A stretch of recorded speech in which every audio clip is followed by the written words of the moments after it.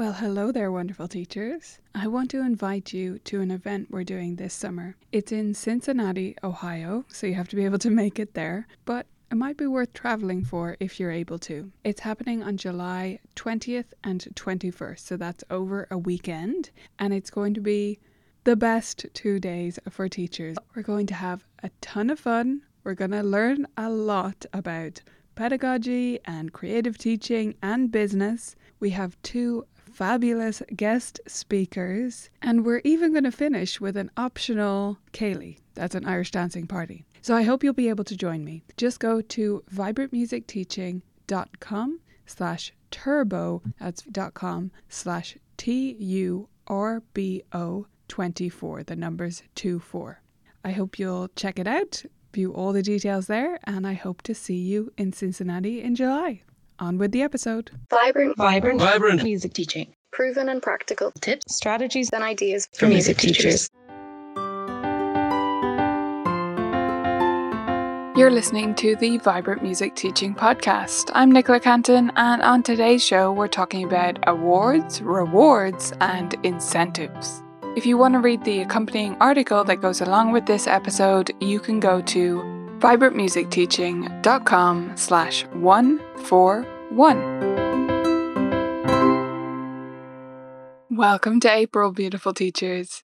All this month, we're talking about motivation on the blog, and that will be our theme for our upcoming issue of the members magazine, Bright Notes, as well. In this first show, in our motivation theme, I want to take a look at rewards, awards, and incentives in our music studios and what the difference even is between those. So we're going to be unpacking what those different terms mean, or how I would define them for music studios, and how you should consider using these things in your studio. Before we go any further though, can I ask you for a wee favor? I would absolutely love it if you would share this podcast with one other teacher that you think might like it. Remember, this is not specific to piano teaching, so if they're a teacher of trombone or band or anything else, they might enjoy this podcast, so consider passing it along. Incentives or incentive programs are one of those kind of Marmite issues in music studios. If you're a teacher that uses some kind of incentive program, you probably swear by it and think that everyone else is mad for not doing it. And if you're someone who doesn't use one, you probably do so pretty vehemently. Yeah, there are grey areas in between, but many teachers stand firmly on one side or the other. So before we even talk about these different aspects of these types of programs and awards and rewards, let's just take a moment to open our minds, okay? Let's take a moment to start with a blank slate. Try to set aside how you feel about it, or even more so, try to set aside what you currently do, because we can all get so tied in and stuck with what we've done for a while or what we believe in right now. And I want you to go into this with a fresh slate. We're going to start with incentives or incentive programs. So first, let me just define what I mean by that term. When I talk about incentives, or most teachers talk about incentives, it's not just in the literal definition of that word. Just like when we say things like assignments, we mean something quite specific. With incentives, we do too. We normally mean some kind of structured program or structured system for keeping track, normally of practice time, although it can be of other practice goals or other goals and accomplishments within the studio. So the most common practice incentive or studio incentive will be something that counts up the minutes and possibly logs them on some kind of sticker or stamp chart. There are variants on that. There's all sorts of themes, but when many of them come down to it, that's what they really are. Now, some of you may also consider things like my challenge board to fit into this category.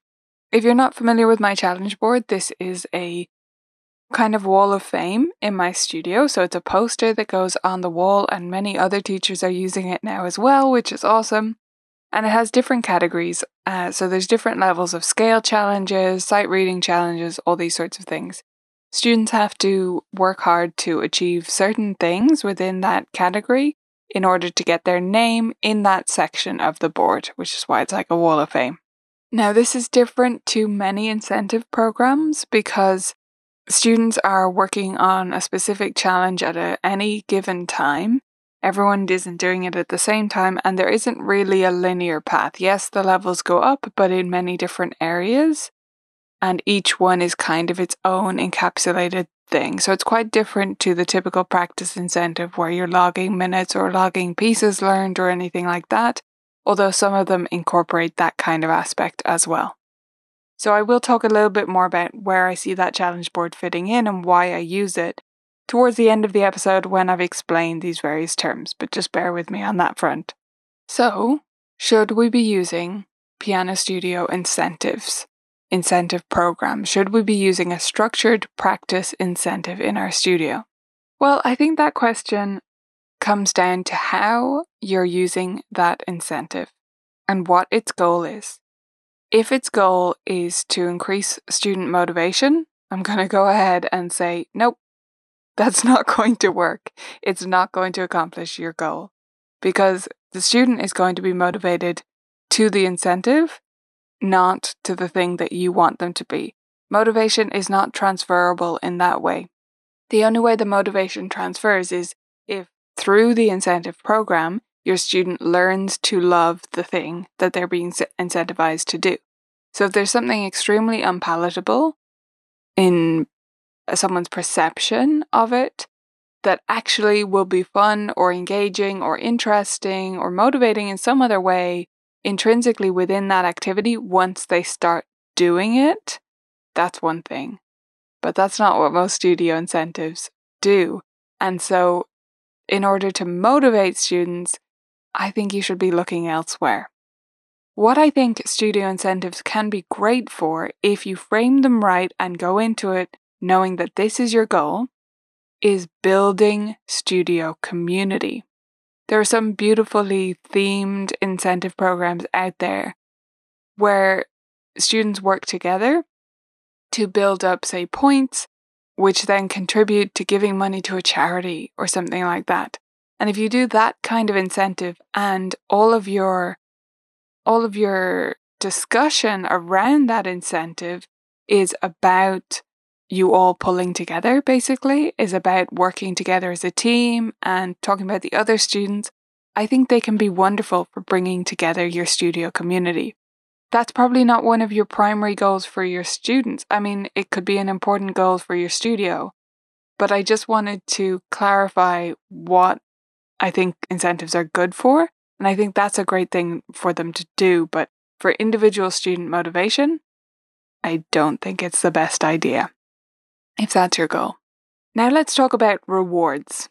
Many incentive programs will end with rewards, but so will other things that you might not consider a structured incentive program. So a reward is something that you know you're going to get if you do a certain action, and then you do it and you get it. It is predictable. Okay?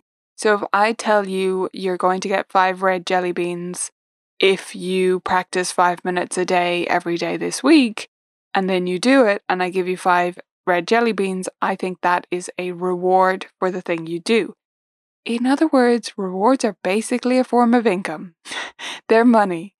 You're promised them in order for doing something. And when you see them in that way, they can start to look a bit dirty in the studio, can't they? Not that money is a bad thing, and definitely for adults it's not a bad thing, and maybe sometimes for kids it's not a bad thing either. But should we be paying students to do something that they're supposed to be passionate about?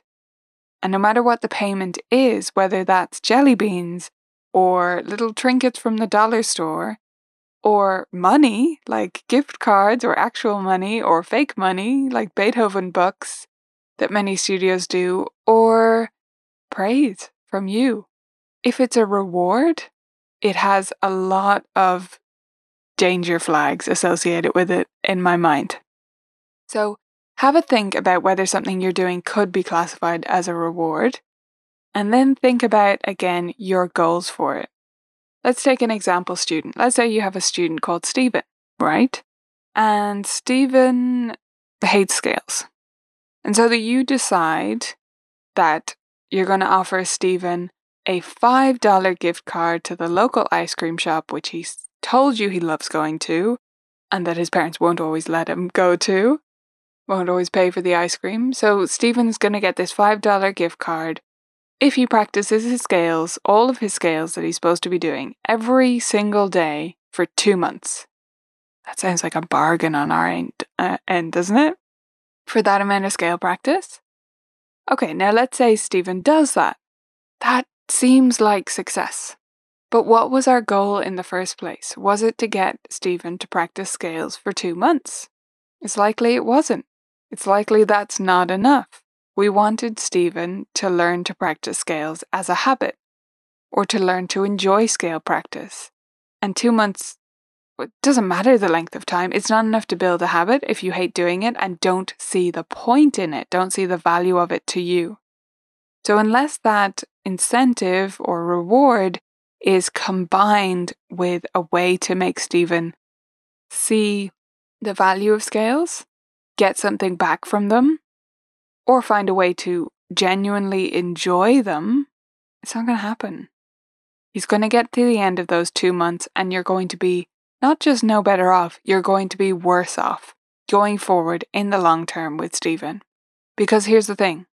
All you've taught Stephen through that process is, yes, he's got a bit better at scales, right? But the other thing that you've taught him is that scales are something that he needs to be paid to do, and ergo, he shouldn't do them if he's not paid to do them. Let's take a separate thought experiment, okay? Let's say you have a friend and neighbor called Alison, okay? So Alison is really busy. She works even more than we do, if you can believe it. And Alison tends to work from like 7 a.m. to 7 p.m. She doesn't get home until after 7 p.m. And she does this 6 days a week, including Saturdays. Now, Alison has a little problem, which is that when she has boxes delivered and things like that, she's never home to receive them. And the problem is she's also not home to go pick them up because she has to go to the depot to do that. And so you step in and you offer to pick them up when you're picking up your own, and she has to sign the back of the slip, and that's all good. And you do this a few times for Alison. And then Alison said, listen, I feel so bad about you doing this all the time. I really appreciate it. I especially appreciate it when you do it right away because I often really need my packages. So how about I repay you each time you do it? How about I pay you a sort of a delivery fee every time you go and get my post? How did this make you feel? How do you think it would make you feel? You were doing it as a favor to a friend, and now it's been changed. And there's an implication here that you need to do it faster than you were doing it, and that you're then going to get paid for it. Okay, so let's say you buy into this and you fight her on it at first, but she's pretty insistent and you know she's feeling guilty, so you let her pay you this little delivery charge. And then she decides that one time she isn't going to pay you, or she forgets to pay you, right? Are you less or more likely to do it as a favor for her now? Getting paid to do something changes the motivation behind why we're doing it. It changes how we feel about what we're doing. And the longer we do that, the more consistently it changes that, the more embedded that change becomes. So going back to Stephen, you get to the end of your 2 months. If Stephen hasn't learned to love practicing scales, or he hasn't found a use for them that is relevant to him right now, he's less likely to practice them after getting that ice cream voucher. And anecdotally, you may have a situation where this really did transform things. But I really want to encourage you to look at it over the long term, because the research suggests that it doesn't work over the long term. It only works in the short term, and that's not the game we're in. We're in the game of creating lifelong musicians, not 2-month scale practicers.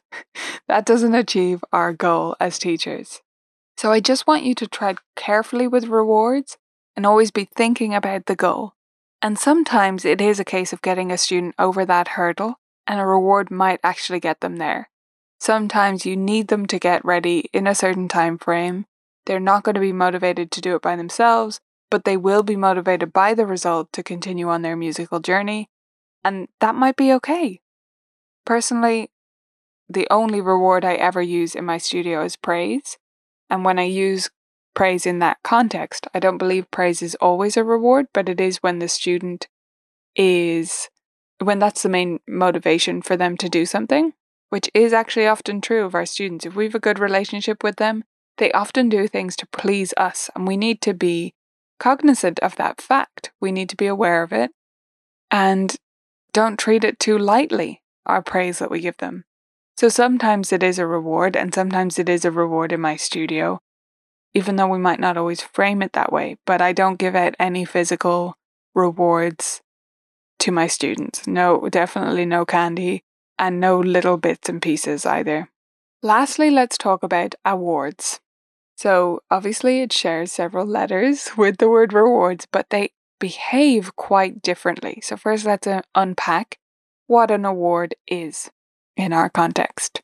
So an award to me is something you receive for an action you take, like a reward, but it's something you do not expect or do not have an assumption that you will get.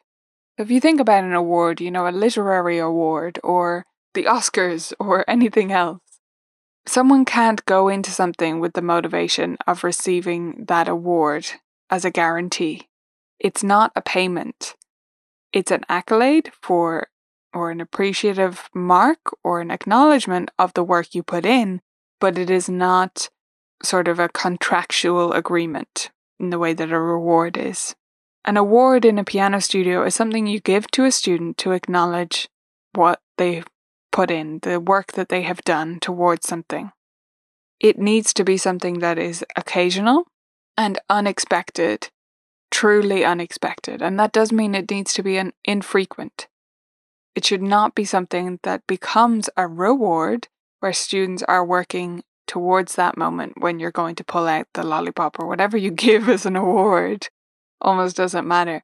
But if you do it too regularly, it becomes a reward because students come to expect it. The real use, though, of awards in the studio is not just for us to show how proud we are of our students. Honestly, although we feel like we're doing that for our students and we want to show them how proud we are, sometimes we're actually taking things away from them by doing that. And we're doing it for ourselves.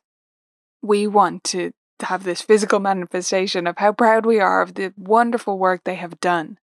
And I know, I'm not chiding anyone for that. I get that. I feel that too. But sometimes we're doing it for slightly selfish reasons, actually. The real reason, though, to give an award that is actually useful for students is as a physical manifestation, a memento of how proud they are of themselves for achieving that thing or doing that thing or putting in the work that they did. So, to come back to the challenge board, this is why I see the challenge board working so well in my studio and in other teachers' studios. Because the student gets to come into the studio and look at that challenge board or look at the sticker on the front of their practice folder and feel proud of themselves again. They get to revisit their own pride, their own feelings that they had. And we can even talk with them about that to further bring that to the surface. It's that opportunity for students to reflect on their own work and to say out loud or say to themselves or both, wow, I put in all this work and I'm so proud of where I got to, and I can't wait to see where I go next. And that is the best possible use of any kind of incentive, award, or reward in our studios.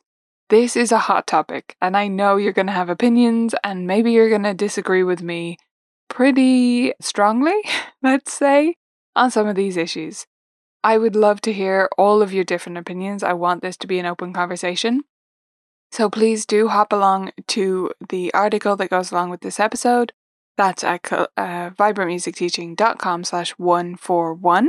Leave a comment there, let us know what you think, or join in the discussion in our Facebook group. That's at the Vibrant Music Studio Teachers group. I'll see you there, looking forward to some hot discussions and debates about awards, rewards, and incentives. If you liked this episode, you would absolutely love Vibrant Music Teaching membership. We have the support and the training you need to take your teaching further. Join us today by going to vmt.ninja and signing up.